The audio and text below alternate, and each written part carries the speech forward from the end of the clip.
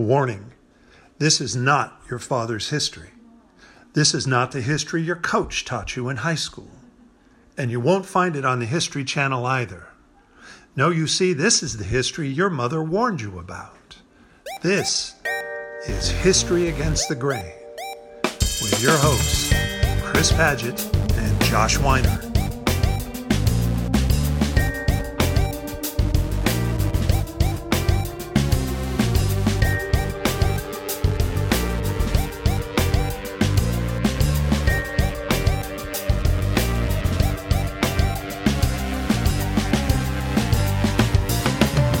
Episode 57, Counter Stories. Welcome to the podcast in which we, in the words of Walter Benjamin, regard it as our task to brush history against the grain. I'm one of your hosts, Josh Weiner, and with me, as always, is my co-host, Chris Paget. Happy summer, Chris. Hot fun in the summertime, Joshua. Thank you so much. And I know it's been particularly hot up in your part of the state, the Central Valley, hasn't it? You guys have been, you've been hot on those triple-digit temperatures for a good week or two now. It's been brutal. Brutal. I've never gotten used to hot temperatures, and I never will. I'm a coastal boy, and I need those 68-degree days. That's the only way I can function. I know that, and I've been concerned about you. Although you did mention last week that you got yourself out early in the morning, didn't you, before the hottest of the hot temperatures descended, and cooled yourself off with a little adventure. You want to tell us about that? Yeah, so for my birthday, my wife got me a little guided fishing trip on the lake around here. So me and my middle son woke up at 4:30, drove out to the lake, and then spent 5 hours on a boat fishing, which was the most normal thing I've ever done. Almost embarrassingly normal. And what was so funny is that we talked, I think it was before I went actually. And at basically the same time I was going to be going fishing, you were going to be doing something very different, which just serves a nice little dichotomy in where our lives are going at this moment. Tell the audience what you did. It is. It follows the sun-centered theme of our chit-chat here, though, because it occurred on the day of the summer solstice, which was also, not surprisingly, expected to be even down here in the South Bay area, up in the high 90s, even cresting over 100 degrees that day. So we were looking for escapes as well. And we came upon what was advertised by a friend as a sound bath experience held on a Santa Cruz beach on the longest day of the year, the solstice day, that promised to return people to their karmic center, if you will, by laying on the beach while the sound bath person who uses a series of crystal bowls and a special wand to create vibratory sounds from those bowls kind of cleansed us, you might say, of all that spiritual detritus that we've gained by living in a contemporary society. So there I was laying on a beach in the evening with, by the way, Santa Cruz. You'll appreciate this, having gone to college in Santa Cruz. As we first came over the Santa Cruz Mountains, it was still nearly 100 degrees in Santa Cruz. Mm-hmm. But by the time we were well into our sound bath, I can say that there was a nice cool coastal breeze, and the temperature had gone back into the low 70s. So at one end of the day, I was at a sound bath. The other earlier end of the day, you were on a fishing trip. Right. And if there's a Venn diagram between fishing and sound bathing, I think it's just two separate circles, right? There's no connecting point between those two things. Well, I was going to say the pleasurable hum of the outboard motor of your fishing boat. Right there. Okay. Maybe mimicked the vibration of the universe. I don't know. We'll have to think more about the possible connections there. But I did see the pictures that you provided. And I think you're being altogether too modest here, Josh. I don't know your history as a fisherman. I assumed you hadn't done a lot of it, at least since living where you do now in Folsom. But hey, listen, you guys caught a couple of whoppers now, didn't you? Yeah, the first. It was funny because we were on the boat for like 2 hours. We started at 6, and we hadn't even caught anything. And the guide himself was like, at one point, just goes, "Well, this is boring." Like, okay, maybe not the best way to sell this. But then my son, so the lines are all just set out. You're just kind of sitting there and waiting for something to catch. And the line starts moving, and my son got the first crack at it, and he reeled in like see my fishing lingo? He reeled in, I think it was like an over 6-pound trout, which was the guide who's fishing that lake countless times, says the biggest trout he's ever seen in that lake. And then I later caught like a 7.5-pound salmon, which we put back in the water because it was deserved more time, I guess. I don't know. I don't remember what his reasoning was, but there was an ecological reason for setting it free. So we did that, but ended up bringing home 3 trout, cooked them up, fried them up the other night. And they were pretty delicious, actually.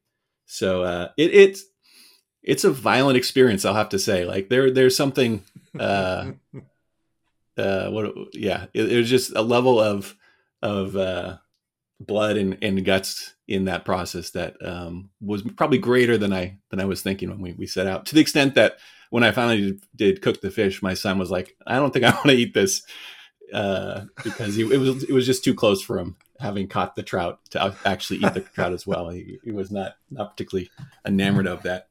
But to get back to the history element of this podcast, I had this experience on the boat as well. Can I just quickly interject that the sound bath experience was entirely bloodless,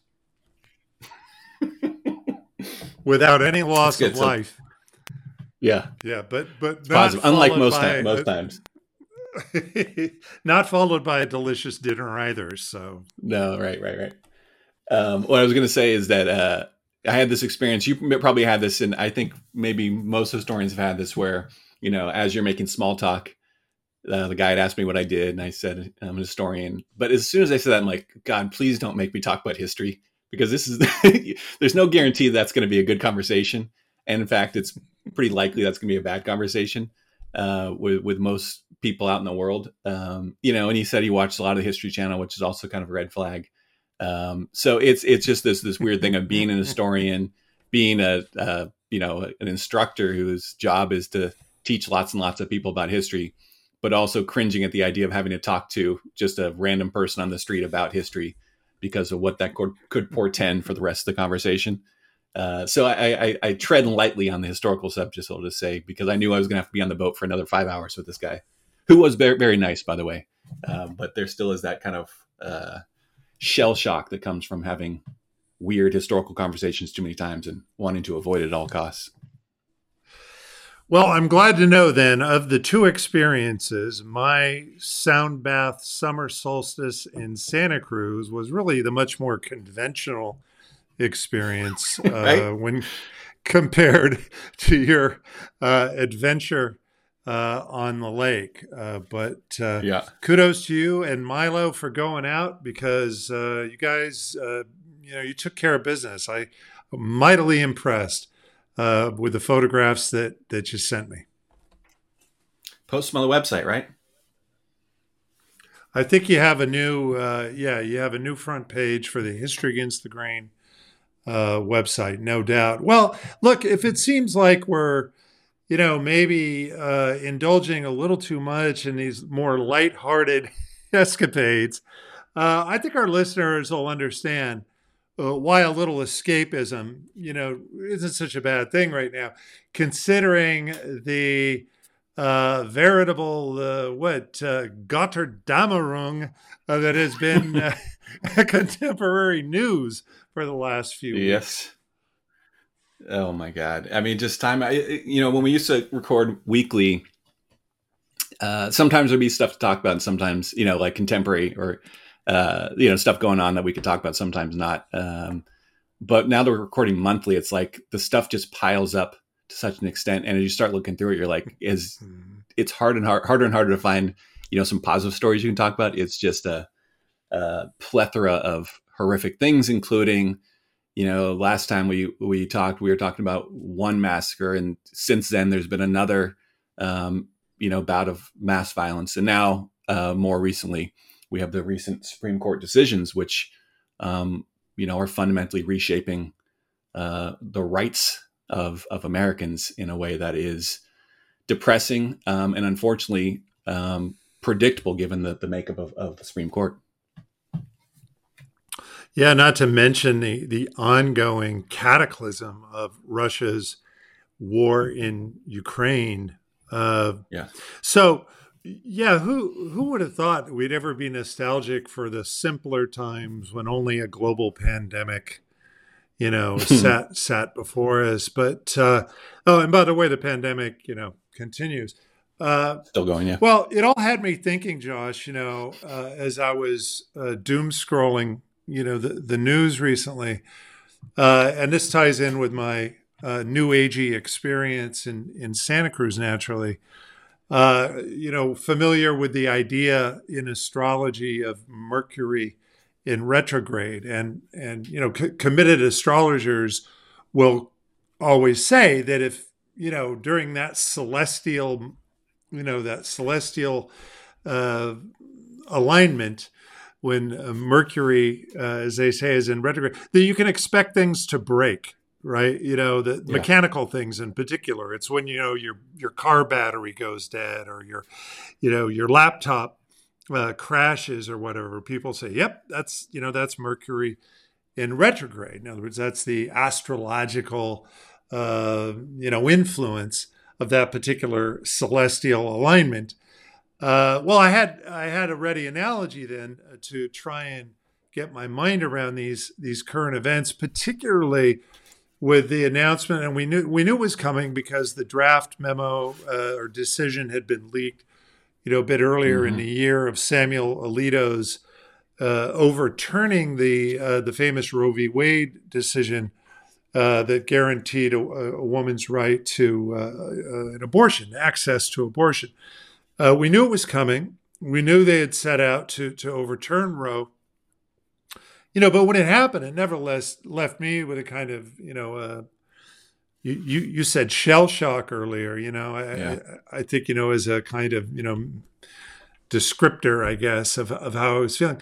But, what came to me then was that we are living history in retrograde.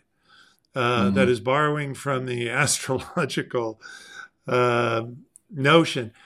History in retrograde, when everything seems to be breaking, but more specifically, history in retrograde meaning that in some fundamental sense, that optimistic idea, that liberal notion of historical progress that we've often talked about, on History Against the Grain, that teleological arc of progress that one has long, understood to be moving in the right direction, according to that kind of liberal historical paradigm, that if nothing else, we say, well, apparently history's in retrograde, because most of the problems we're seeing, including the abortion decision, are depressingly familiar, to those of us who make it our business to understand what has actually happened in the past, right?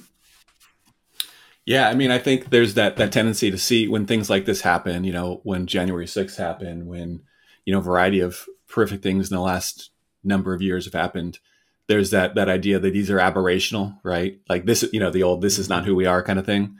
But instead of seeing a lot of these things as aberrations, I think we maybe should see them as culminations of, the structure of the world was created over the past 500 years, right? That history, kind of shows us, and we've talked so much about this across so many episodes, just the structures, the power, systems of power, systems of control, systems of domination, which developed over the past 500 years, create a world in which these things can happen. Not, that these things happen aberrationally, but that this is what we should expect from time to time, given the system we live in, this late capitalist, post-imperial, or whatever we want to call it, world system. this is just the reality, right? There's no guarantee that things get better and better. There are going to be, these things that happen without particular direction, and the kind of liberal notion of evolutionary history just leaves us vitally unprepared to deal with this kind of stuff, because it shouldn't happen according to the stories we've been told. But the reality is, no, this is what we should expect to happen given the nature of our system. Yeah, I think you're absolutely right. Today's episode is called Counter Stories, because one of the things we're going to suggest is that as long as we tell ourselves those conventional, traditional stories, stories that conform to this notion of, kind of a progress, of unaided progress in history. The history itself, in other words, is inherently progressive in the modern age. As long as we tell those stories, we're going to be hard pressed to have even the vocabulary to address the actual conditions of our world, conditions which spring from the very systems, as you mentioned, and have really little hope, I think, of framing our world in a way that might allow for, genuinely progressive resolution to our problems, and so let me give you an example of what I'm thinking about here, and then you can chime in. It's with the Alito, Samuel Alito, Justice Samuel Alito, who's the primary author of the majority decision overturning Roe v. Wade, is making an argument. He's making an explicit appeal to history to justify the decision, the majority decision of the court. Right. I think John Roberts tried to provide a concurrent majority decision that tempered some of what Alito was doing, but basically, what the supermajority, as they call it on the court now, 6 out of the 9 members, are saying under the aegis of Alito's judicial pen, is that that there are certain rights that are deeply embedded in American history, but that whether or not the Constitution expressly recognizes them by name, are understood to be covered by some kind of constitutional sanction. Abortion, he says, is not one of those. All right. Well, I think as a historian, Samuel Alito is treading on exceptionally thin ground here on almost every count. But rather than offering a kind of point by point, kind of a historical refutation, it's almost easier for me to say, that's a kind of cover. It's a kind of legitimizing thing to do, to say history is on your side. It gives you what, Josh? It gives you the sense that you're really a conservative after all, and you're not doing anything radical here, that you're really returning something back to its rightful place. Well, okay, in historical terms, I think that's, it's got enough, wrong with it. That we could do that if we wanted to, but that's not what I want to say. I want to say something much more simply about that arc of history thing, is that, in a way, Alito's right. It's just that he's not quite coming clean, because in a way, what he's saying is there was long a kind of patriarchal mandate to control the lives of women, including the reproductive capacities of women, that fell under the rubric of patriarchy, in other words. Well, okay, that's easy enough to understand. I think it's basically true, in other words, it's easy enough to show a kind of inherently conservative view of gender relationships and patriarchy in all these decisions. And then connect that to what has been a traditional sort of patriarchal understanding of power and the managing of relations between men and women and families and social relations and whatnot, right on down to women, as laborers and workers and, these kinds of things all fall under the rubric of patriarchy. That's not in dispute here. But what I think is in dispute for me, at least, and you can speak to your own sense of this, is that if you believe the liberal progressive notion of history, that freedom is a kind of expansive phenomenon, right? That is from the time of the American Revolution to our own time. And that some of those notions, say, of patriarchy, like, well, for example, slavery, were eventually resolved, and enslaved people had become free. That you would also see that in a sort of analogous way, the rights of women under patriarchy were eventually broadened and expanded. Most famously, the right of women to vote. Eventually to the right of abortion. And so, in that teleological liberal progressive idea that history is going in a certain direction, and it's an upward arc with an expanse of freedom, you would think, well, then you can't close the aperture. In other words, you have a wide angle for more freedom. You can't suddenly restrict it. You can't change the picture so that now women have fewer rights, can you? Because that would be a violation. That would seem to be history in retrograde. In other words, that would be a violation of that expansive, liberal, progressive notion of history. But what I want to say then specifically is that we're sold a bill of goods with that one, because even the liberal progressive notion of American history is still built around a fundamentally conservative and patriarchal understanding of the past, which is to say, those rights that we celebrate seemingly in that narrative were all somehow bequeathed to us by a kind of patriarchal dispensation.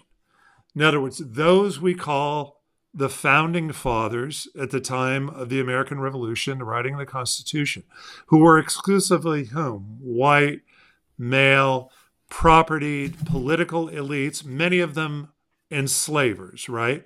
Are the men who created these rights and who supposedly set in motion this liberal progressive history. Now, you would think that would represent an obvious conundrum, right? An obvious paradox or contradiction, except that, as we've talked about this before, Josh, the kind of bewildering properties of a narrative.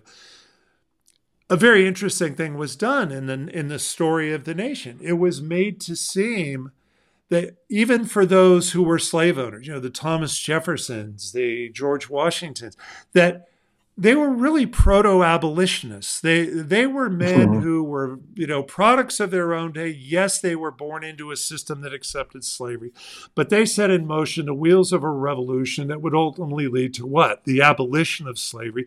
And that they themselves, as men of the Enlightenment, fully understood the kind of humanitarian impulse, and that one day slavery would be abolished. And thus it is to those patriarchal figures, those founding fathers, and I think you have to pay attention to what we call things, right?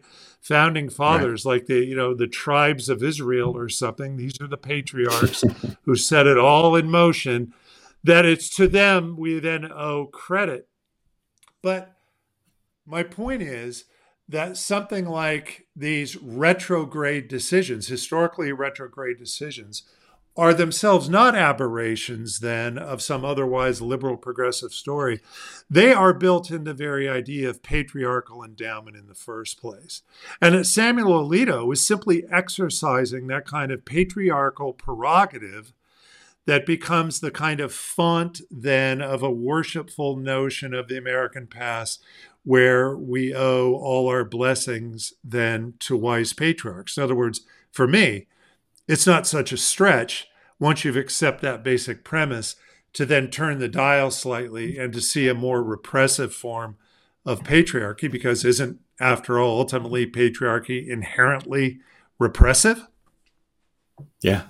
And I mean, there's a couple of things that I've kind of running through my head right now. One is something we talked about, off mic a little bit, but I've been thinking about this kind of metaphor for history, that people see it kind of in the way video games worked when I was a kid, where most video games were kind of these left to right scrolling stories, Super Mario Brothers kind of style.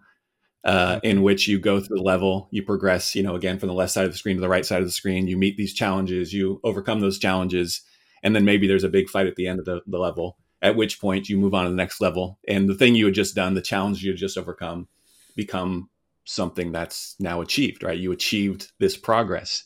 But that view of history that, like a video game in which you fight against these challenges, overcome them, and then move on, is not actually the way history works. There is no directionality. There is no kind of levels you reach at which point you don't have to face those challenges again. That ultimately the problems of the past, the problems of societies can always, resurface, can always reemerge.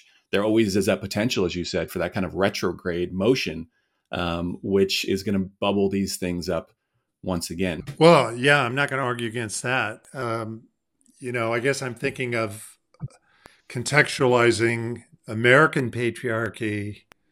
Right. That is to say, in the context of the story we tell ourselves as a nation about a kind of liberal, progressive, expansive story of freedom, is more than a little ironic when American patriarchy, that is 18th century, 17th and 18th century, American patriarchy, that is embedded in the laws, the political traditions, and most importantly, for my money, in a systematic enslavement, of African people. That when you start from that particular module, of patriarchy, historical, patriarchy, it's going to be difficult to create, a story, expansive story of freedom, when that system of power embedded in law, embedded in politics, embedded in enslavement is so central to the actual turning of the historical wheel, say in the American Revolution, the writing of the Constitution, and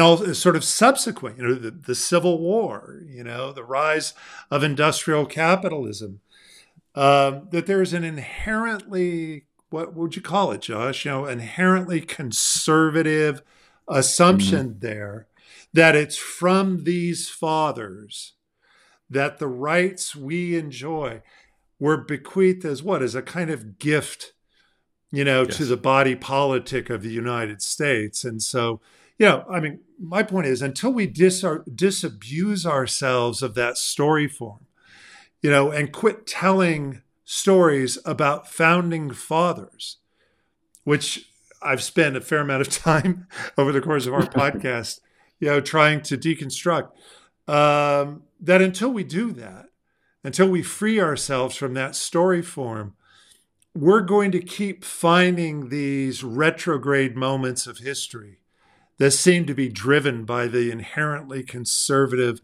understanding of power, who gets it, who wields it, and on whom, right? Be it women, be it immigrant people, be it poor people, be it the unhoused. Here in California, the Senate is trying to deal with the cataclysmic problem of homelessness, by passing something called a care court. We'll give certain public servants, one imagines maybe police, maybe paramedics, maybe social workers, a kind of, policing power to take homeless people off the street and if they're suffering what seems to be a demonstrable mental health crisis, and to put them into something called a care court, where they would be then subject to certain rehabilitative treatments, one imagines, to resolve their mental health care crisis. But you and I were talking before, we say, just think of the language there, court. A court. Mm-hmm. A court is an instrument of sovereign enforcement, the power of a governing power, right? That traditionally has been served by men in the role of judges. I mean, I just couldn't help but be struck by the way it almost seems our vocabulary is limited in understanding the scope of these problems. It could be just as easy to say, this is really a problem inherent to capitalism itself, late stage capitalism, homelessness, the lack of affordable properties, the lack of affordable, health treatments, et cetera, that's in itself a problem of capitalism. But that's not how it gets framed in the legislative body of California. It gets framed as an enforcement provision of something called a care court. Yeah, it's insane. Well, I mean, the issue is that the problems that actually exist, the ultimate problems are, as you said, these problems of late capitalism. But, any legislature is not going to, pass a law that, legislates against late capitalism. So what they have to deal with instead is the proximate problems, which are, things like rampant homelessness, the fact that there's tent cities outside, all our major cities, every, freeway off ramp. You're seeing these things. But, they can't just say the system is fucked. We got to start over and fix this thing. They got to say, let's create another institution, another court, another group of bureaucrats to then solve this very proximate issue of homelessness in a way that ultimately places greater supervisory power in the hands of the government. Which it's almost like they should call this the Foucault provision or something like that, because it reads like something right out of Discipline and Punish or one of his many books. Exactly. Yeah, exactly. And nor, I like your point, because nor is some people are saying, but it's meeting cold response, nor is anyone saying, hey, we should abolish the Supreme Court. Never mind the care courts in California. How about the Supreme Court that just... They're saying we should expand it.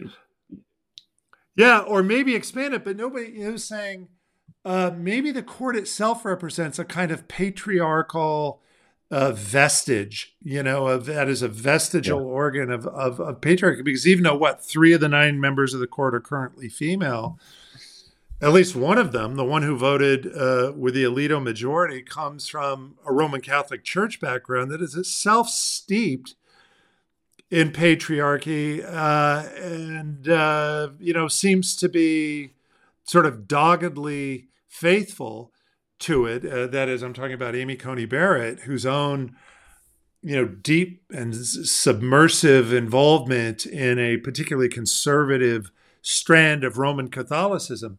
So it's not even enough to say, well, put some women on the court, when the institution itself, we're talking about an institution that is responsive to really no electoral majorities. I mean, it's with a certain irony, right, that a number of those justices that voted in the majority in this case were appointed by presidents who had not won a political majority. That is to say, George W. Bush or Donald Trump, neither of whom won a political, that is a numerical majority, and they won electoral. Well, in the case of Trump, in the case of Bush, that was Bush v. Gore. Even that was uncertain if he'd even won the Electoral College. But in other words, so these folks have appointed these very conservative justices. They're beyond the reach of what we might call popular majorities. They serve for life with a kind of dictum that I can only describe as being vested in a certain patriarchal sense of a kind of patriarchal wisdom or something. That we should entrust these few individuals with such momentous matters of public policy, civil rights, you name it. And so, the problem is the system. It's the narrative about the system that tells us that the system is something different than what it is. And because and then final thing I'll say about this, before we go to your segment, is that the lingering patriarchal obeisance that we have to the system and the story about the system is such that whether you call for the abolition of the Supreme Court, or for the abolition of capitalism, or the abolition of the national narrative, which in our very first episode I called for, you're not just guilty of a divergent political view. You're guilty of what? Dishonoring the fathers, Josh. You're guilty of violating the patriarchal imperative. Yeah. I'll just add one more thing, which is that, a big basis of one of the main conceits, I would argue, of post-Enlightenment nations is the idea that these are systems based around, kind of rational inquiry, or, the use of reason for public affairs, all this kind of stuff. and that view ultimately helps legitimize and justify all sorts of horrific things that these nations end up doing in some ways. But one of the things we're seeing, as a result of these recent decisions, I've read a number of things where various writers are like, the conservatives in the court may have won, but at the cost of the legitimacy of the court. And, part of what they're saying there, I think, is that prior to this, these justices and these decisions were at least framed around the notion that there was some kind of rational inquiry going on. And what's so galling to people now is that these decisions are completely incoherent. One day they're saying it's the states can't regulate gun control, and the next day they're saying that states should have the right to regulate abortions and all this kind of stuff. That there's very, very little even attempt to make these things make sense any longer, which is kind of revealing the system as it always had been, right? But we just now have people who are basically unconcerned with trying to make sense any longer. And that's what's so frustrating to observers, is that we used to at least pretend like there was something behind this. And now we reached a point where that pretending, the bewildering, as we've said, is almost disappeared. Mm-hmm. It's just kind of naked in front of us, the actual exercise of power, which I think is a shocking vision for a lot of people to see. Yeah, I agree. Sort of naked power, right? Flexing right. its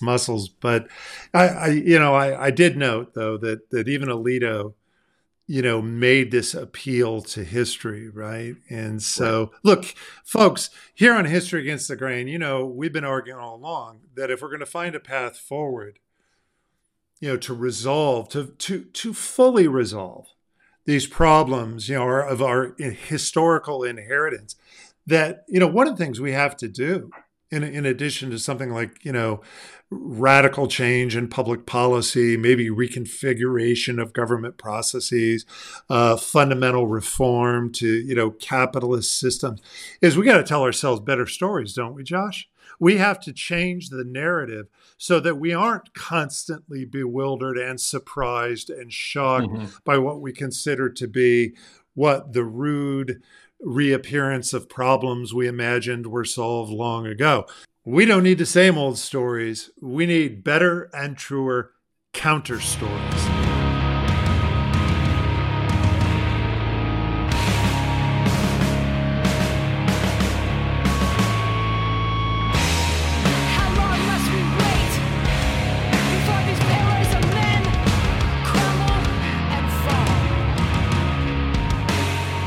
Okay, so I'm really quite excited here to introduce the project now that my partner is working on.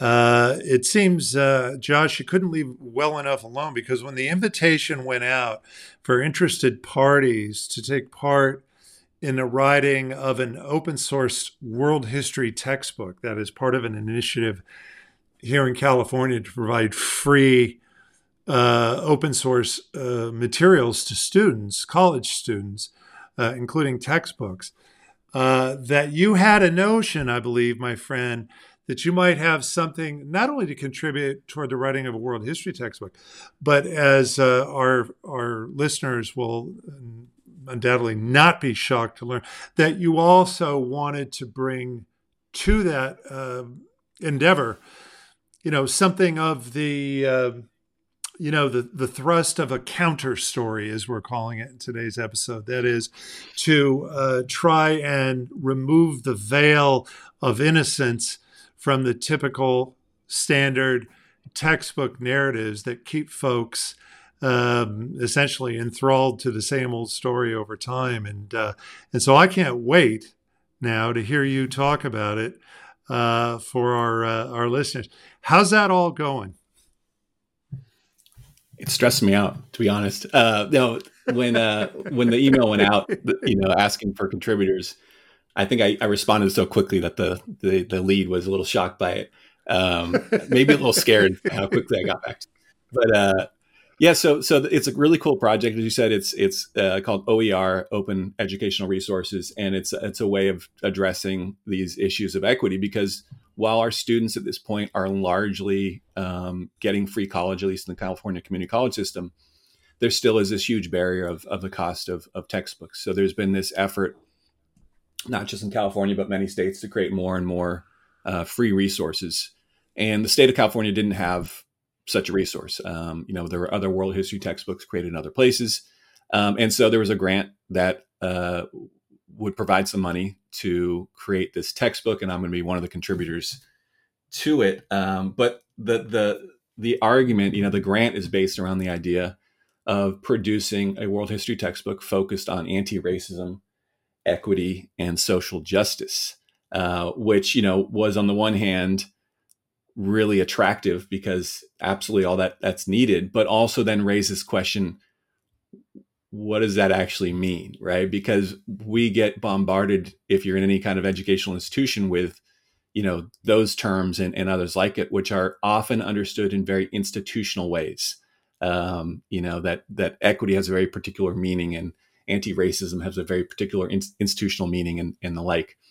In history, I think part of the challenge is that, when we talk about equity and anti-racism, often it just means like talking about non-white people, right? Just including them in the stories. And as we've talked about, that's really not sufficient, in the context of the U.S. narrative. Telling more Native stories in that narrative just basically, turns natives into participants in somebody else's history, right? So right away, part of my idea is we can't just do that, right? We can't just tell stories involving people whose stories didn't really get told. We also need to tell a counter story. We need to reframe the narrative. We need to take out a lot of the assumptions, the kind of normative ideas that have structured so much of the way we've seen the past. So it all sounds great, but it's been I will say, a very difficult project for me just to focus and try to tell these stories in different ways. Also, I will say part of the problem is I start writing stuff and I go, oh, this would be good for the podcast, but not necessarily good for, introductory history students. And so I think I sent you like 3, maybe 600 word, paragraphs, and then ended each one by saying, I probably can't use this in the textbook. Well, based on everything that you've sent me, Josh, those little sort of mental memos that you're making as you go through, yes, which, as your therapist, I can say represent your true intentions coming to the surface. right. I think that is the thing that we write before the editing happens. I think my response has been, this is great. Leave it in. This is exactly the sort of, peek behind the curtain, if you will, of historical textbook writing that we need to, include our students in, right? In other words, as opposed to that sort of manna from heaven version of the textbook with its omniscient narrator that seems to just, echo forth. Here we have a definable author working through specific problems and sharing that process to some extent with his readers. Yeah, I appreciate that, and that's very nice to hear, because again, like this is something I haven't really done before. And so I want to talk a little bit about the stuff I've been working on, and just the kind of intentionality that I'm trying to get across, in the sense that, like you said, we don't want this to just be, or I don't want this to just be, another version of, here are the historical facts, ingest those facts, and then at some later point, I was trying to think of a term that wasn't as gross as vomit those facts out, but give those facts out at the appropriate time in the appropriate method of multiple choice or essay or something like that. Mm-hmm. So that means that on the one hand, you obviously still need to be historical. You still need to be grounded in the history that you're talking about. But as I said, I want to be intentional about letting readers into the kind of process of historical thinking, as it goes on, so they understand through the way that the material is presented that, this is this is an act of interpretation. It's an act of choice. It's an act of creation, essentially, when we do this kind of history. And so, in the vein of this idea of counter stories, one of the things we've talked about a lot is this issue where, we'll come into a class all fired up to, to break down students' assumptions about some historical moment or event, and then you realize they've never even ingested, at least explicitly or consciously, those assumptions in the first place. So part of what I want to do is kind of talk about, the way the history has been presented, so that the counter story I'm telling then becomes clear to them, right? So they can see, oh, this is the way it was presented, and here are some of the issues with how it's presented. So I want to do a few examples of that as we go forward here. And the chapter I'm writing is basically dealing with early modern globalization. It's chapter 1 in the textbook. The stuff I've been writing about is largely so far about the big kind of Turco-Islamic empires that emerge, from the earliest with the Ottoman Empire in like the 14th century, and then go into the Mughal Empire emerging in the early 16th century, as well as the Safavid Empire. And so all these are empires that, have this connection to like the steppe tradition. They at points, the communities that created the empire at some point converted to Islam. And so they provide all these interesting examples of, the way that kind of syncretism works, how they adopt different things and place them on top of older traditions. But also what these empires give us a chance to do is really try to break down some of, kind of the assumptions that even in our more enlightened age of history still come through so much in a lot of history. So I want to give a few examples of that. The first thing I want to talk about is kind of the continued, we'll call it teleology of the nation. We've talked in the past about the way that nationalism kind of distorts so much of the way we think of the past, as well as our present times as well. Obviously, that's a huge part of your own project in trying to dismantle the U.S. History Survey. But this is a big problem in thinking about the early modern period, and in many ways, even more so outside of Europe. In Europe, it's problematic when France is treated as like an eternal object of study, right? That France was France in Neanderthal times or something like that. But in some ways, it's even more problematic with these large multi-ethnic empires in other parts of the world. So, there's kind of three versions of this, the way that nationalism, rears its head and distorts these histories. Eventually, I'm going to talk about China. I'm going to talk about some other empires as well. But the one version of this is when these histories are presented unproblematically as nascent nations. So the best example of that is China. So China, the eternal nation, the Han Chinese, an ancient population with an ancient culture, 5,000 years of history, all that kind of stuff we've talked about.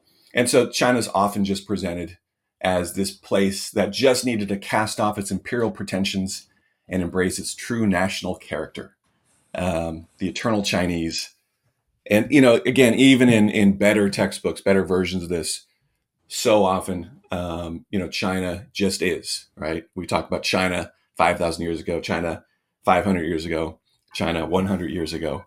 And so that's one thing we often see. And again, I've talked about this, but I'm trying to be more intentional in classes, and I definitely will be so in the textbook as well, at kind of breaking that down a little bit, talking about, the region that eventually would become China or some such phrasing of that sort. Do you think the reason for that, Josh, is because we read history backwards? We start with, say, a nation state, and we project backwards to find that nation state in various, whatever, embryonic forms, ready, to be incubated and hatched or something. I don't know that's necessarily why you see the eternal China that way, but I know it's true with a lot of the Western nation states, right? Yeah. Like the United States, certainly, but even like the modern nation of France, like you say, sort of projecting backwards some primordial Frenchness, like they were sitting around eating pastries and they, right. The Paleo age or something. I was curious as to why.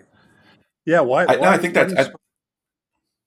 I think that's right, and I think it goes back to that, the kind of progressive or evolutionary history is that, the nation is the culmination of all that's happened in the past. Therefore, the past has to explain the coming of the nation, right? So that's part of it. I think the other part, particularly outside of Europe, is just the essentialization of, of non-white peoples in general, right? And there's always this notion. I've talked about this in previous episodes where, when Europeans arrive in a place like India, when they arrive in a place like China, particularly in the modern age, I should say, they always seem to be looking for that kind of skeleton key that will unlock, these people, who they are, this idea that we got to understand them, quote unquote. And so I think that kind of, the nascent nation of China is a way of saying, well, these are the Chinese, and they have been so in time immemorial. It also, has that element of presenting that contrast, that kind of Orientalist contrast, where Western nations are treated as these progressive, ever-changing, innovative, whatever other term you want to use, and then non-Western countries are always presented as somehow stagnant, unrealized, some traditional, conservative, all those sorts of things, and that kind of fits into this idea. Well, that this is just who they are, and not just who they are now, but it's always who they have been. And so I think there's a variety of things going on, but it's pretty useful, I think, in this kind of broader, imperialist, nationalist, kind of modernist era to want to do this sort of thing. And then I will say as well that, Chinese historiography itself often presents China in pretty essentialized ways, meaning the way the Chinese themselves wrote about their history tended to want to present the traditionalism, the conservatism, in their own versions of the account. And that, that kind of fell into Europeans who also wanted to believe in the essentializing things, and then creates this notion of the Han Chinese as an eternal people, as opposed to a concept that's like invented in, the 1890s or something like that, which is more closer to reality. Yeah. It was a really great point because, and given what we were talking about in segment one, we can see how terrifically destructive it can be too. Where say Vladimir Putin is trying to retrofit some sense of Russian nationalism, on Ukraine, to the point of invading and waging a kind of destructive war there, and we could say, well, sure, that's a kind of standard cover for naked aggression or something.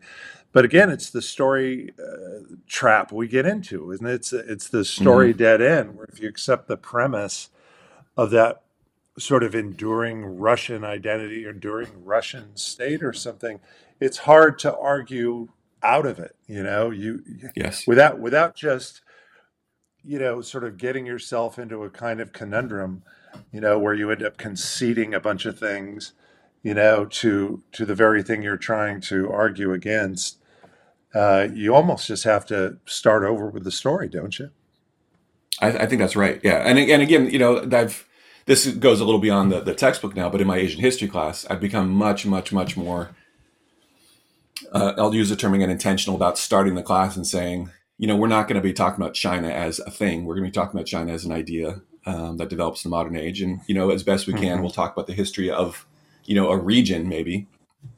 We want to be very careful about, not just unproblematically throwing out the idea of the Chinese people without, questioning and problematizing that idea, because like you said, it has such a huge distorting and often very nefarious effect, particularly in a modern age, defined by these, intensive nationalisms that we're still obviously dealing with now.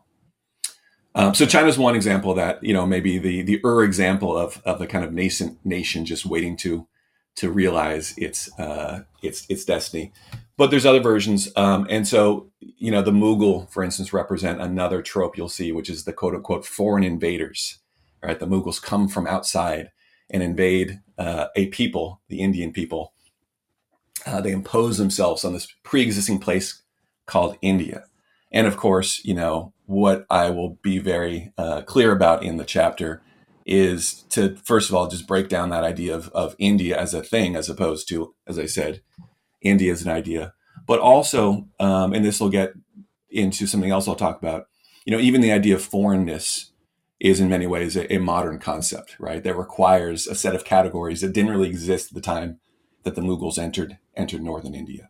So, all these terms have kind of greater meanings and implications than we often suggest. And in the idea of the foreign Mughals invading India, this Islamic conquest of India, very much fits into kind of British imperialist tropes on the one hand. The British were saving India from these foreign invaders, from exploitation, but also now feeds into radical Hindu nationalism as well. That what the modern Indian state is doing essentially is righting the wrongs of that foreign invasion. So that's another version. And then the version I've been writing about most right now is something like the Ottoman Empire, where the empire itself is seen as inherently untenable because it impeded people's natural desires for nationhood. So the idea of the Ottoman Empire, collecting all these nations, whether that's Greeks or Arabs or Kurds or Armenians or various Slavic or Balkan states, is somehow going against nature. And in the end, the end of the Ottoman Empire is just the realization of the natural state of things, where the Greeks live in Greece and the Croats live in Croatia and the Armenians live in Armenia, and on and on and on.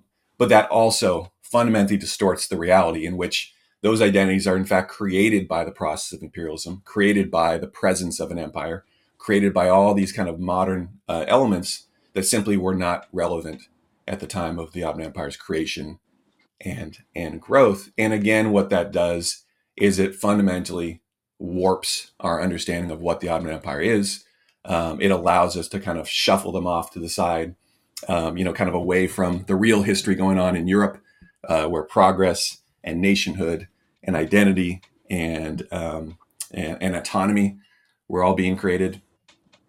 And so this is all very problematic. And I think while textbooks have gotten better at acknowledging the imaginary aspects of national identity, the textbook I use now specifically when it talks about nationalism talks about imagined communities, the Benedict Anderson Nice. kind of idea. But they still too often use the language and assumptions of nationalism in ways that turn those past societies and peoples into just unrealized versions of ourselves, right? They're just us struggling to become us in some ways. And again, that's problematic because, as I've said, it turns the past into something very different than what it actually was.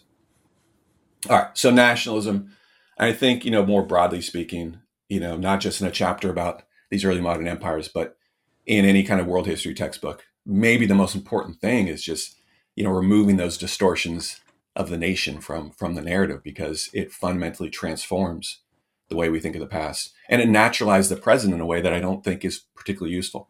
As much as possible, we want to make clear to students that the present is the result of so many different contingencies, choices, randomness, all sorts of things. But there is no destiny that was always leading to the creation of the United States, the invention of France, the emergence of Arab nationalism, whatever the case may be.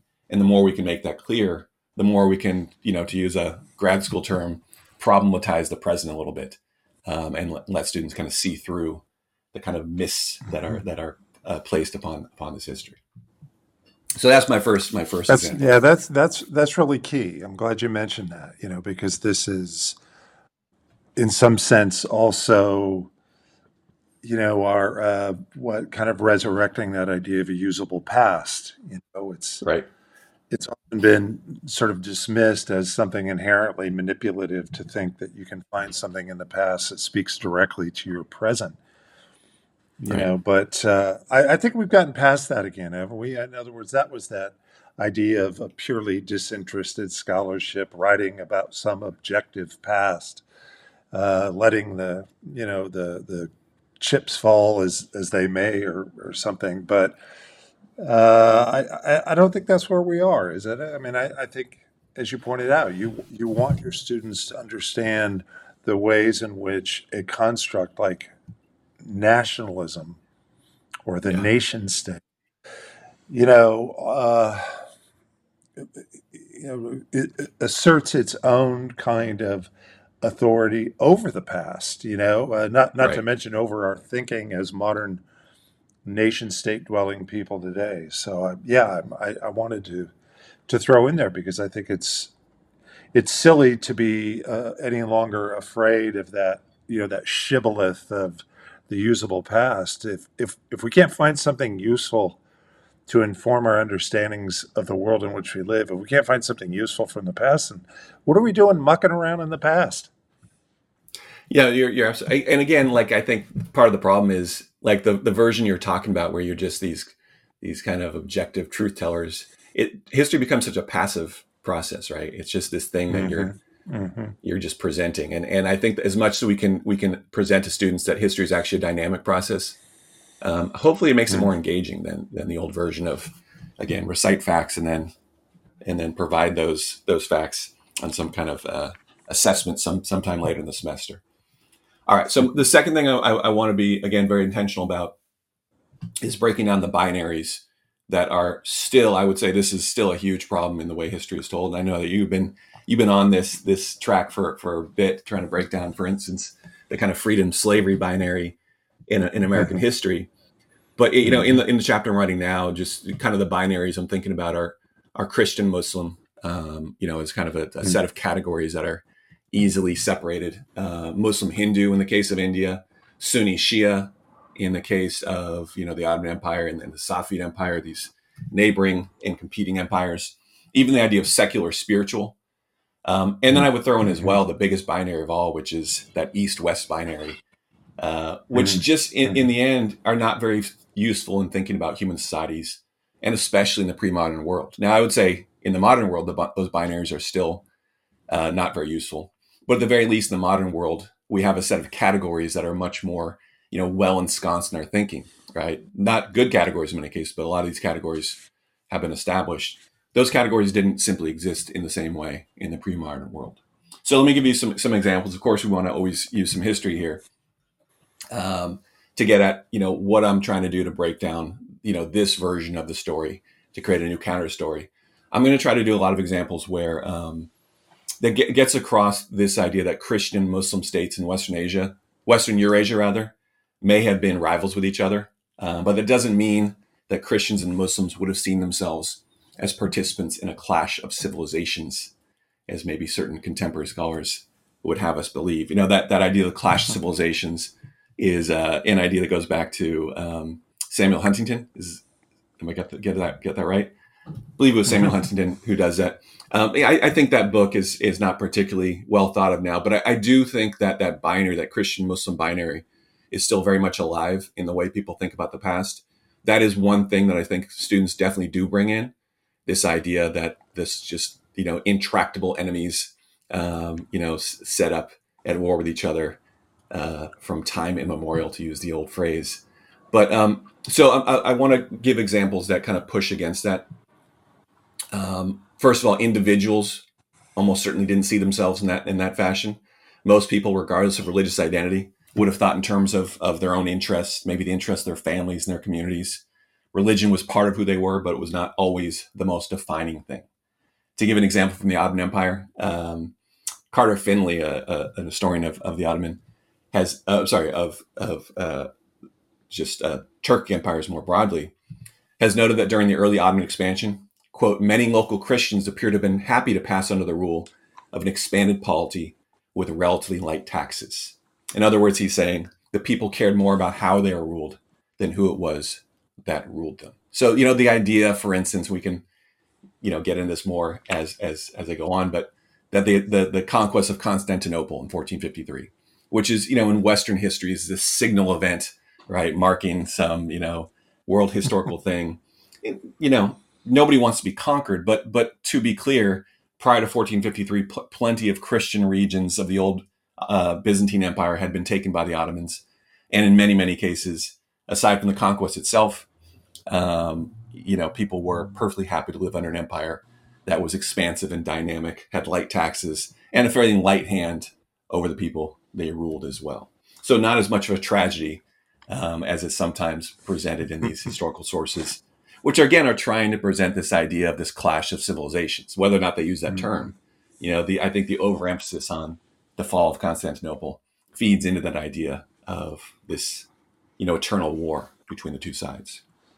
In fact, after the fall of Constantinople in 1453, An anti-Ottoman league would be created, and that league included states like Venice and Austria, but also the Turkic Akkoyunlu of kind of western, what's now Western Iran and Eastern Anatolia. The Safavids, who were the religious order that eventually formed the Safavid Empire, were also part of this order. And so, the idea that Christians and Muslims were at war with each other is belied by the fact that what was really happening here is people were terrified of the Ottomans, and therefore were willing to form these alliances across religious lines, across these binaries we're told that are so important for the mutual defense of their own interests. And I think so much of history that we want to simplify in terms of these binaries often comes down to, well, what do people want? How do they pursue their interest? And that often is more important than these kind of broader binary issues. That old east-west binary is something else that I'm going to try to undermine as much as possible. The Western civ tradition in particular has this tendency to assimilate certain figures into its narrative, right? It's like kind of grasping, those old machines in the arcades where you got the little claw and you pick up the things. So I'm kind of picturing the Western civ tradition, just kind of plucking up these characters and saying, this one's mine, this one's mine, this one's mine. And that fundamentally creates this divide that also doesn't exist. As we should be aware, Europe and Asia are not fundamentally separate, geographic expressions. They exist within the same landmass. Even Africa, of course, is not disconnected from those continents. But what we tend to do is create these very hard lines between East and West. And so I want to give a fun example here of how, people didn't necessarily see it that way at this time. And in terms of, this is our guy and this is your guy, that sort of thing. Ishmael, who was the founder of the Safavid dynasty and a pretty fascinating character in his own right, started his career as this kind of millenarian religious radical. He was the head of essentially this religious movement that was barely even Islamic in some ways. It had all kinds of kind of heretical aspects. He refers to himself as as Adam in some cases, the first man. But in one of his poems, in his poems, he would, as I suggested, refer to himself as all these different figures. One of the strange aspects of the Safaviya kind of ideology was that they believed in reincarnation. So they believed that, certain charismatic figures could be reborn in new bodies.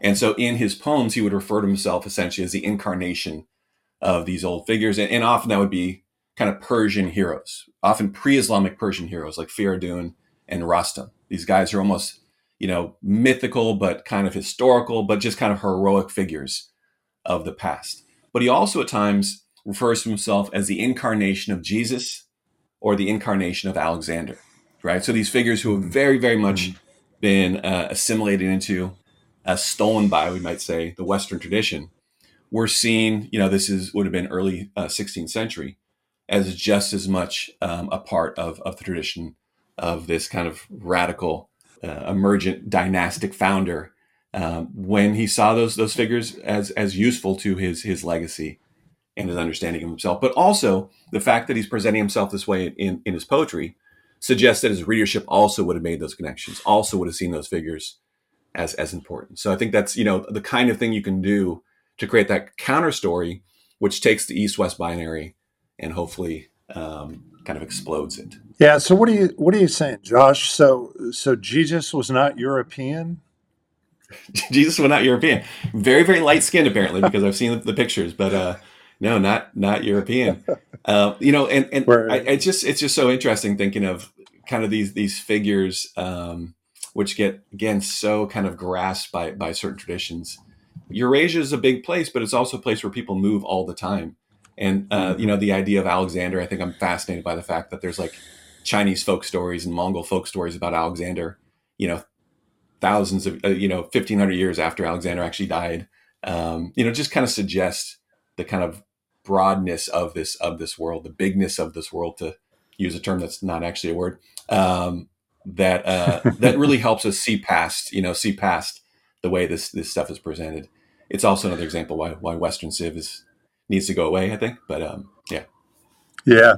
Yeah. You know what? I like that because part of what you're describing here is, what we might term syncretism, particularly where religious Yeah. identities are concerned, right? And gosh, it takes me back, Josh, because one of the first books I read, as a newly minted PhD in U.S. history, one of the first books I read that really turned me on to world history was Jerry Bentley's Old World Encounters. Yes. And Bentley was one of the sort of first sort of generation, right, of academic world historians, and who was Hmm. like publishing things, eventually a textbook and that sort of thing.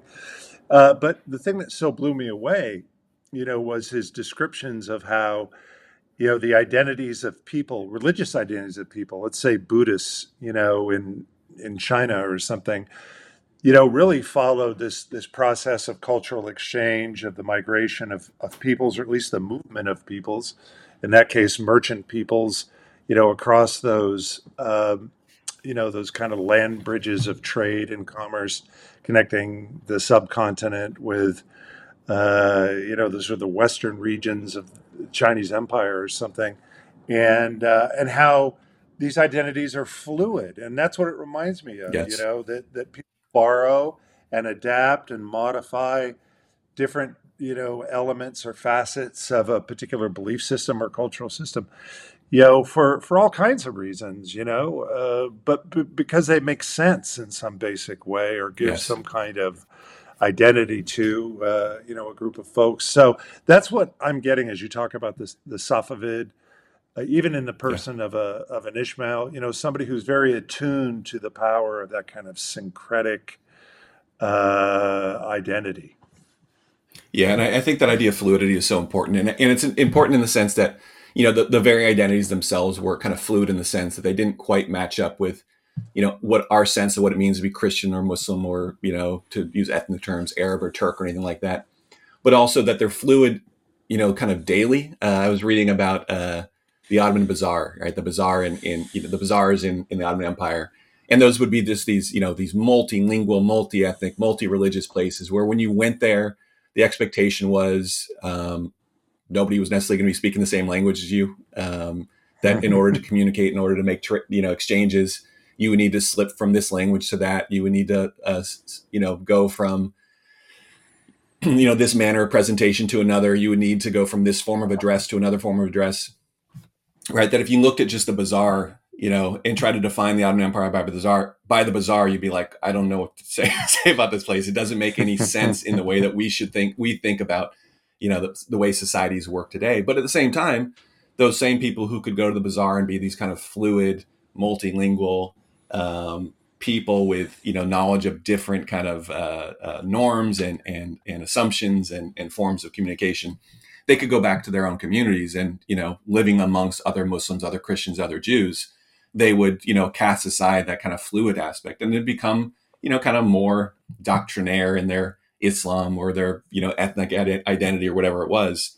But those things were not seen as somehow as opposed to each other. It was perfectly fine to live in your Jewish community and speak Ladino or speak Arabic to each other or whatever the case may be, and then go to the bazaar and realize, well, I need to use some words of Armenian now because I'm dealing with an Armenian merchant, Mm-hmm. or Mm-hmm. that I need to not use the formal types of address I would use in my own community and use this other one.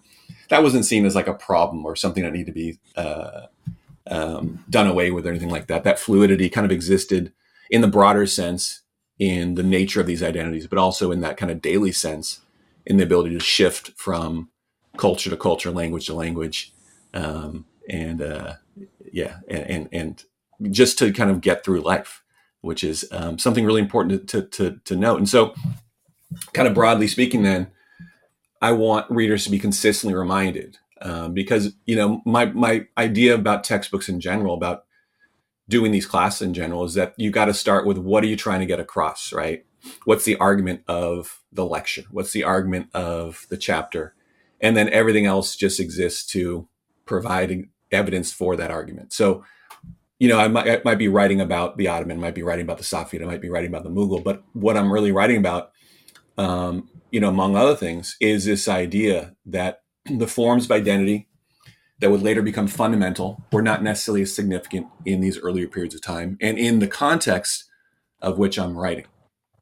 The modern world, of course, becomes defined by the creation of clearly defined categories that help us create then these binaries that I was talking about. But the pre-modern world was far more ambiguous and fluid in the way that identities were created and the way people live their identities. So it's useful to remind ourselves, and certainly I want to make this case to the readers, that there's nothing internal or inherent about the things that divide us. Instead, those divisions themselves have a history. And so giving examples of these moments, these places, these times in which the binaries that we come to think of as being so important had far less importance, had far less meaning, or maybe had no meaning, is a useful way of kind of getting that across. That, again, the modern world itself is constructed. And it's constructed in such a way that in its construction, it kind of smooths out these more ambiguous and fluid periods of history in which one could be Muslim, but that wasn't in the entirety of what you were. It didn't define everything about you. It didn't define everything about your culture. It didn't define everything about your behavior. It was just one part of your identity that was more important in some places, less important in other places, but not the entirety of who you were. Well, I love that, Josh. So yeah, keep rolling. Well, the last one I want to talk about is one that I think is really, really important. And all these are important, but one that in some ways is the hardest to deal with. And that's, addressing the issue that the European historical experience does not define human experience. We've talked about so much, like the term of medieval, right? Medieval is a concept, is an idea, is a system of chronology that comes out of the way European history was told. But medieval doesn't have much meaning when talking about Polynesians, for instance, during that same era. Does it really describe or explain anything about China during that period? And, scholars go back and forth on this, how useful these terms are, but unquestionably, it's an example of using a term that's relevant for European history that then gets applied to all these other histories. And there's so many examples of that where the kind of progress, we'll say, of European history comes to define the norms of all histories.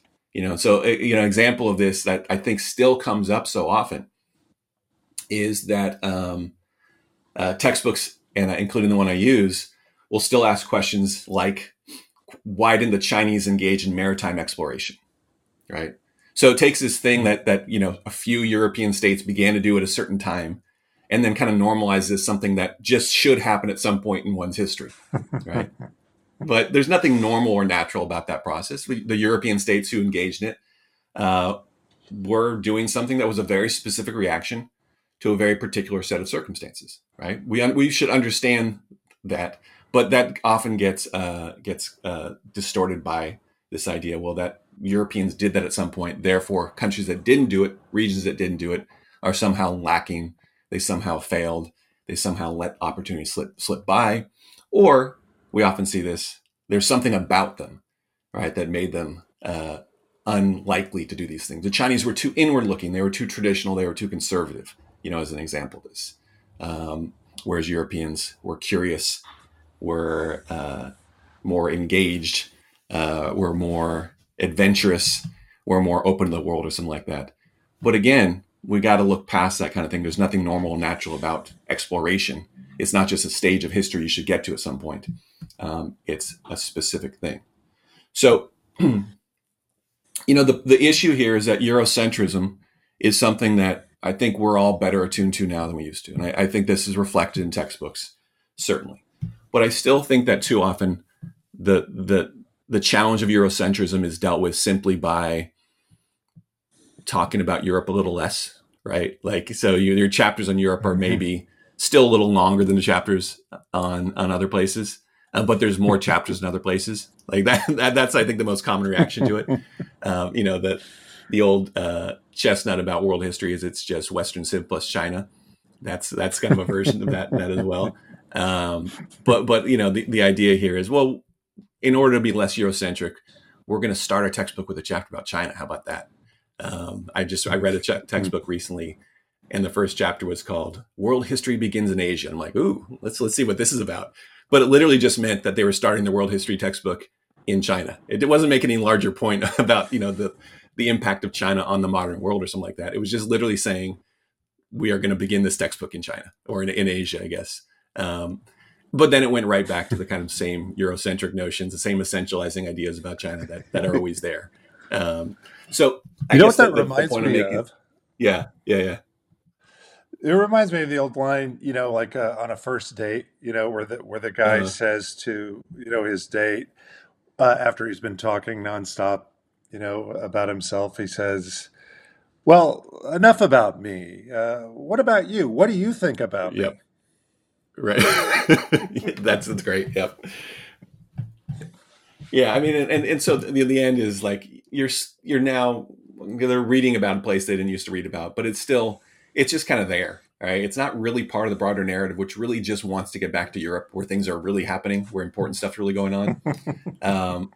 And the other way this plays out is that we take these terms from European history and we apply them all these different places. And again, we then use that it gets used to kind of judge these other societies based on whether they kept up with these advancements in Europe or whether they didn't, whether they stayed behind. And so an example of that I want to talk a little bit about is the example of toleration.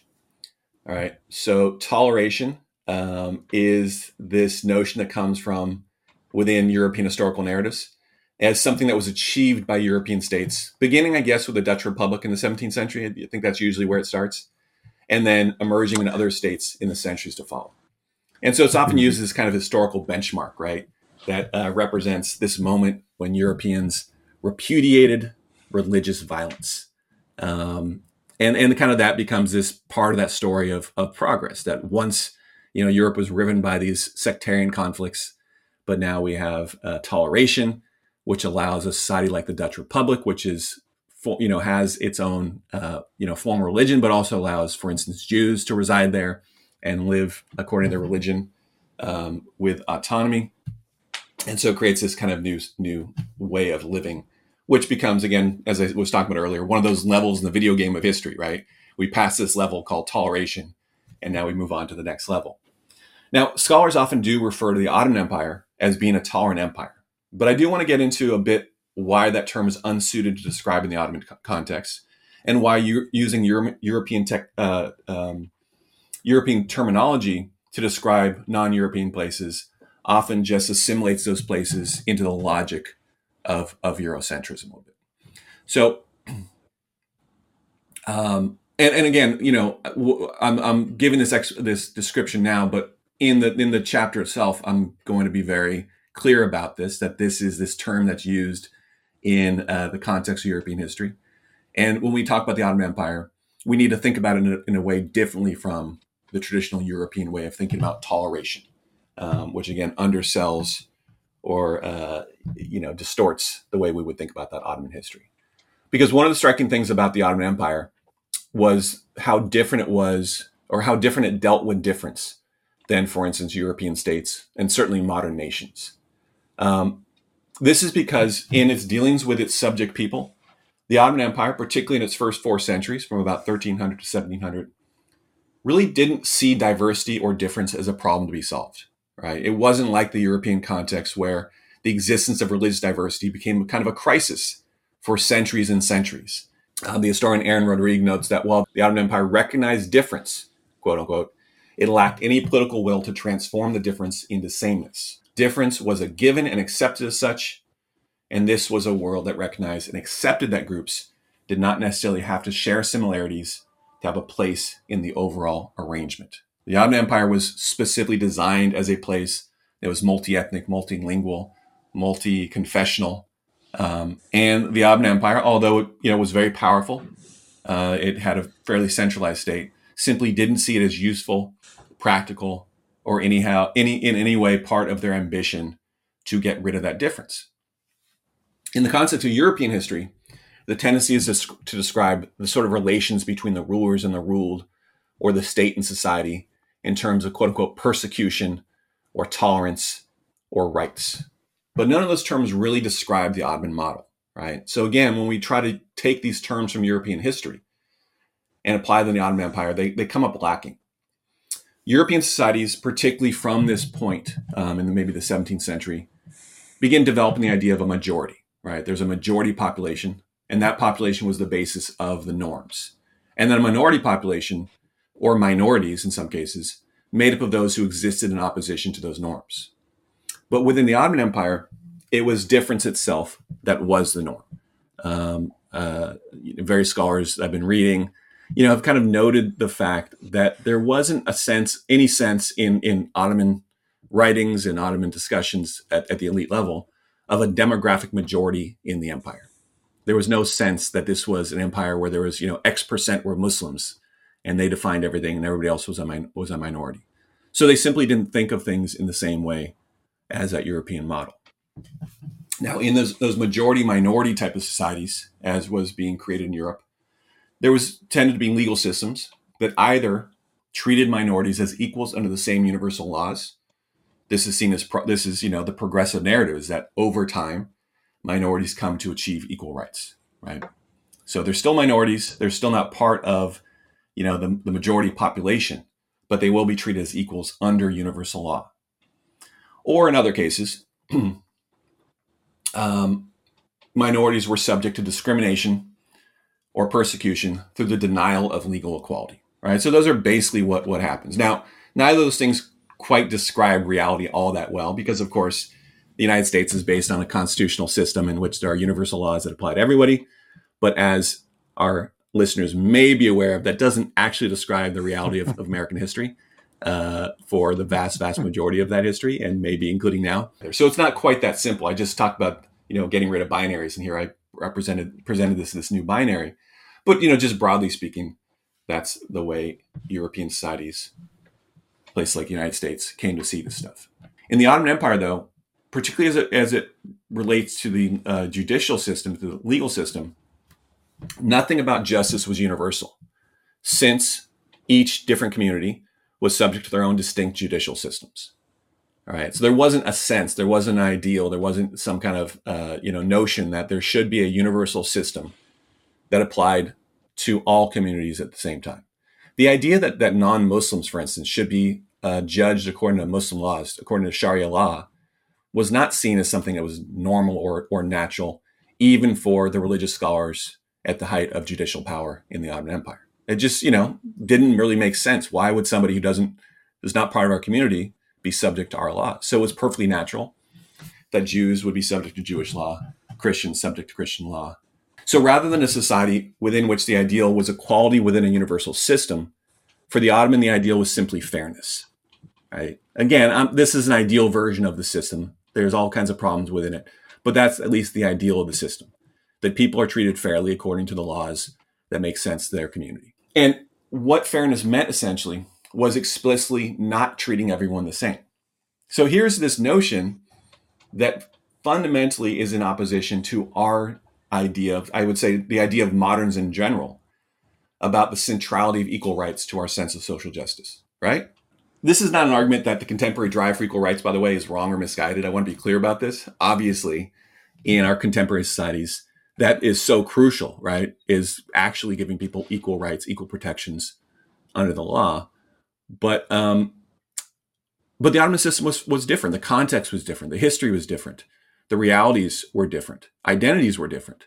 And in that context, the Ottoman Empire, an empire that's trying to rule over a massive territory, including, innumerable different peoples and cultures and languages, simply felt that the best way to govern, the pragmatic way of governing, was to provide fairness without trying to impose sameness on top of the population. So this is all a reminder then, right? Stories like this are a reminder, first of all, that human history is not a simple story of gradual improvement over time, in which improvement is largely presented as doing the things Europeans did, right? It's not simply enough to just say toleration is something that society should achieve. And once they've achieved it, they've moved along that path of progress in the same manner as Europeans. Stories like this suggest that that even ideas of kind of things getting better or things getting worse, the idea of change over time, the idea of improvement over time, is not actually the best way of thinking about the past. That everything that we can see as improvement or progress comes at some cost in various ways. So the Ottoman territory, for instance, one that encompasses at its height, all of North Africa, or most of North Africa at least, portions of the Arabian Peninsula, the entirety of the Balkans, big portions of all of Anatolia, and then reached into at its height, modern Iraq and big portions of the Middle East. At this moment, that area, that region, is seen as one of the most volatile regions of the globe, give or take Ukraine at this moment. But at its height, the Ottoman Empire, from roughly 1400 to 1700, a period in which, as I was suggesting, religious differences, sectarian violence was the norm in Europe. The Ottoman Empire experienced no large-scale religious conflict. Right. So it's a pretty extraordinary thing. And it suggests that, history is not a straight line. History is not just a simple story of things getting better, humans getting more enlightened over time. And that the Ottoman Empire ultimately took a region which today seems like it has all these intractable political, social, cultural problems. The Ottoman Empire successfully ruled over those territories for, again, a huge time frame, 300 years, in a way that kept those sectarian differences from erupting into violence. And then I'll just end here, because I think part of the issue is that this kind of Eurocentric version of history, in which Europe does stuff and then other societies are judged by whether they follow that model or don't follow that model, really undermines our ability to empathize with people of the past. Something like tolerance is not intrinsic to any particular society, right? And, I just said tolerance is not the best way of describing the Ottoman Empire, but for lack of a better term, I'm going to use it here. The fact that the Ottoman Empire maintained a set of policies which allowed multiple communities to exist side by side for centuries without massive outbreaks of violence doesn't prove that states based on Islam are inherently tolerant. But it certainly does show that states based on Islam are perfectly capable of achieving toleration. By the same in the same way, the fact that European states eventually adopted their own systems of tolerance and then eventually adopted, maybe not fully, systems of equality under the law, doesn't prove that, Western states are inherently more geared towards justice and equality. That both these things are moments in time. And as we think back to these recent Supreme Court decisions, it's a reminder that what we tend to do in these kind of American progressive models is simply say, well, this was always what we were trying to do. The March of Liberty, right? The seeds of progress, the seeds of liberty. Even as you said, slaveholders are seen as proto-abolitionists in the American story, right? Mm-hmm. But that no society should be judged, as its nature based on its best moments. No society should be based on its worst moments. History is long and complex. And the more we can see that broad sweep of history, as opposed to choosing certain moments, as in these progressive narratives, and defining the nature of peoples based on those constructed narratives, the more honestly we can see the past. This is it, the biggest yet. I better get it, I better let it. This is it, the biggest yet. I better get it, I better let it.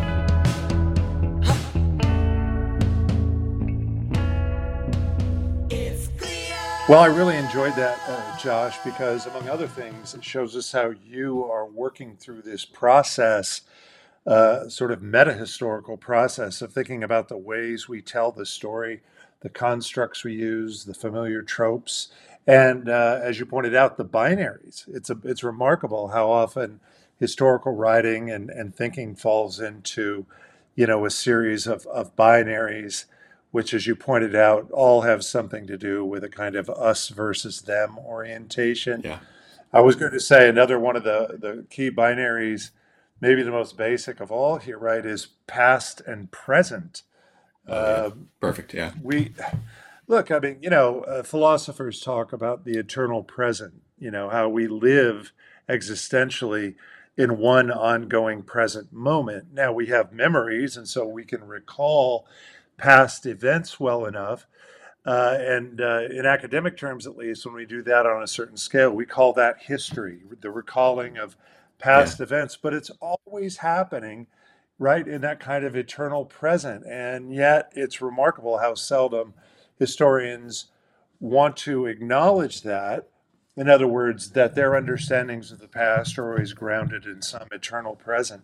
In fact, sometimes they'll go quite the opposite direction, right? Under the aegis of doing scientific history, a concept, right, that comes out of the 19th century, Yeah. where you get this notion that, well, in fact, we are standing here in the present, but like scientists investigating any natural phenomena, are deriving what objective understandings of an objective past that stands on its own terms, rather like a foreign country separate and apart from us. And I still see that, because look, I get it. We're empirical. We want to be, we, we want to be fair. We want to be objective in our understanding of the past. We don't want to simply impose our present understandings of things, impose them on the past willy-nilly. That's the sin of presentism, right? Which we Yeah. do like to avoid if possible. But, to the extent that it is possible, we also, I think, have to acknowledge much more often than we do how much our understandings are rooted in the past or in the present. That Yes. is, we create the past in our own image or something, without necessarily copying to that. Let me give you just a good, quick example. After World Yeah, War definitely. II, as the Cold War dawned, that other binary of East and West, took on new meaning: communist, non-communist, etc. And you had a generation of historians in the United States, and these were really from the leading graduate programs, the Ivy League programs, many of whom, that is this new generation, many of whom had service in World War II, in a kind of patriotic flush of wartime service now, uh, translated into the Cold War binary of us versus them, of East versus West, of communists versus Hmm. non-communists, started writing histories of the United States that were ideologically, at least, positioned to show that America had always been the defender of the free world, so called. That was a popular term, right, during Yep. the Cold War. So going back to the national origin moment, you said something about taking these sort of banner moments and then Yeah. projecting them onto a future, taking the American Revolution as the moment of what? As the moment of national origin, a nation born of liberty, fathered into existence by so called Hmm. founding fathers, whose real commitment was to, the fundamentals of preserving liberty within a complex political system, ultimately constitutional system, that would give, in a kind of utilitarian way, the greatest good for the greatest number. Right. And that was the story, because you'd had a generation before the World War, of historians who were trying to find the contradictions inherent, right, in the American Revolution, trying to find, where maybe moments of naked material interest really eclipsed any sort of obedience to some hallowed notion like liberty or freedom. In other words, when push came to shove, those we call the founding fathers often looked to their own material interests. That had been this sort of assessment, a more critical assessment of the progressive era, the so-called progressive historians of the pre-World War II era. And so, yeah, you bet all these, when Johnny comes marching home from war and writes history about his nation in the flush of wartime victory, you can bet that those histories will be just about as patriotic, or those recollections of the past will be infused with that kind of patriotism, particularly as they now do battle in the Cold War contest between East and West. But here's the thing: that's what we can see now in looking at those histories, many of which defined the very discipline of U.S. history writing, through the 60s and 70s, and even into the 80s when I was coming up, in grad school. We read those books. We read Bernard Bailyn's Hmm. Ideological Origin of the United States, or we read, Edmund Morgan's The Stamp Act Crisis, which very much were written in the vein of that kind of progressive teleological triumphant nationalism where enlightened founding fathers saw, a nation bathed in liberty or something. And to the extent that they were contradicted in that by the fact that these men were often themselves enslavers of people. Thomas Jefferson being the best example, we've talked about many times on this program. They were sort of warmed over with that kind of understanding. Well, they were ahead of their time. They were still of their time, but they were ahead of their time and ultimately planted the seeds, as you say, of freedom to come. So we even have the founding fathers, those who were slave owners, to thank for the ultimate abolition of slavery, something like that, right?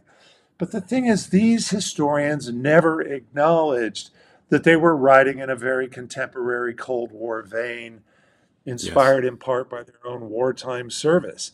They instead claimed they were writing in purely authentic terms, a dispassionate, objective history that simply laid out the truth of the matter.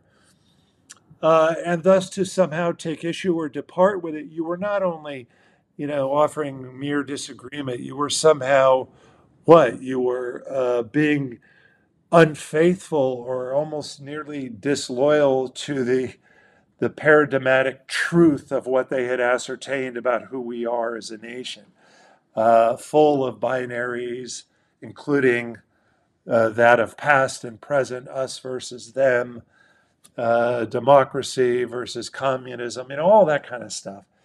And where that's left us, and I appreciate you giving me a chance here to unwind on this, where it's left us now in an age of, Roe v. Wade being overturned, in an age of, Russian invasion of Ukraine, is wondering how it all went wrong, because when you have that triumphal narrative and you go from station to station there, you can sort of, clap your hands together and say, job well done. We solved that problem. The Cold War is over. There won't be any more of those kinds of things. Or we've expanded freedom to include a woman's right to abortion. Now we won't have to face that sort of thing anymore.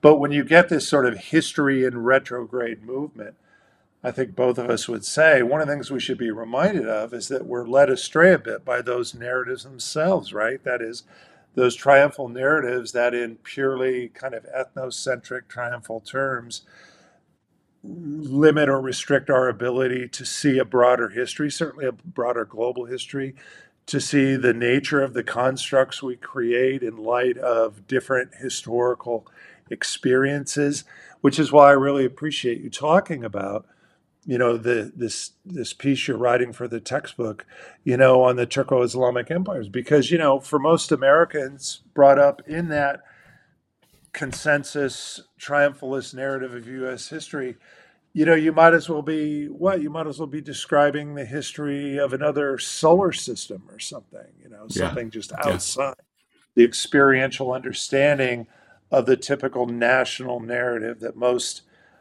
people in the country are raised on. So you're doing a couple things. You're not only opening that history up, but you're also reminding us of just how limiting the narratives we have, the stories we tell about ourselves really are. Well, I thank you. And I think, the biggest thing that, I want to get across, and I think we've been trying to get across in the podcast, is that history ultimately shouldn't narrow us, right? The study of history should enliven our sense, embiggen, to use this term from The Simpsons, embiggen our sense of the past of humanity. And I love this quote from Eduardo Galeano, the Uruguayan writer. He says, "We've been lied to." I'm not quoting from memory here, so it's not quite perfect. He said, "We've been lied to. We are much more beautiful than we are told."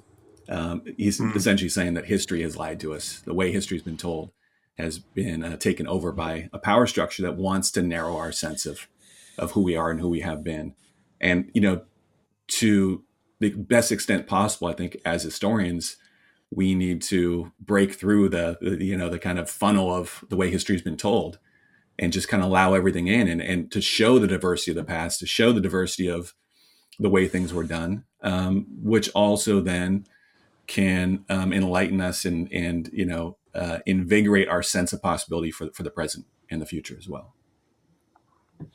Well, I like that a lot, partner, because that's a whole lot better than the guilt trip that usually gets foisted on anyone who says maybe it's time to tell a new story, right? These old Yes. story traditions go down without a fight, and so changing the story, telling the counter story, from the ground up, I think is not only a noble endeavor, but it's an absolutely necessary one for the times we live. Well, thanks for listening, everyone. This has been fun. As always, we'll be back next month. This has been episode 57, and we'll talk to you soon. Nobody is innocent. It's a sin when you play into ignorance. Another one closing your eyes again, so you don't have to see what's happening. Then now, what's going on in these streets? You can't live by what you see on TV. Stuck in a cycle, so we repeat. Stuck in a cycle, so we repeat.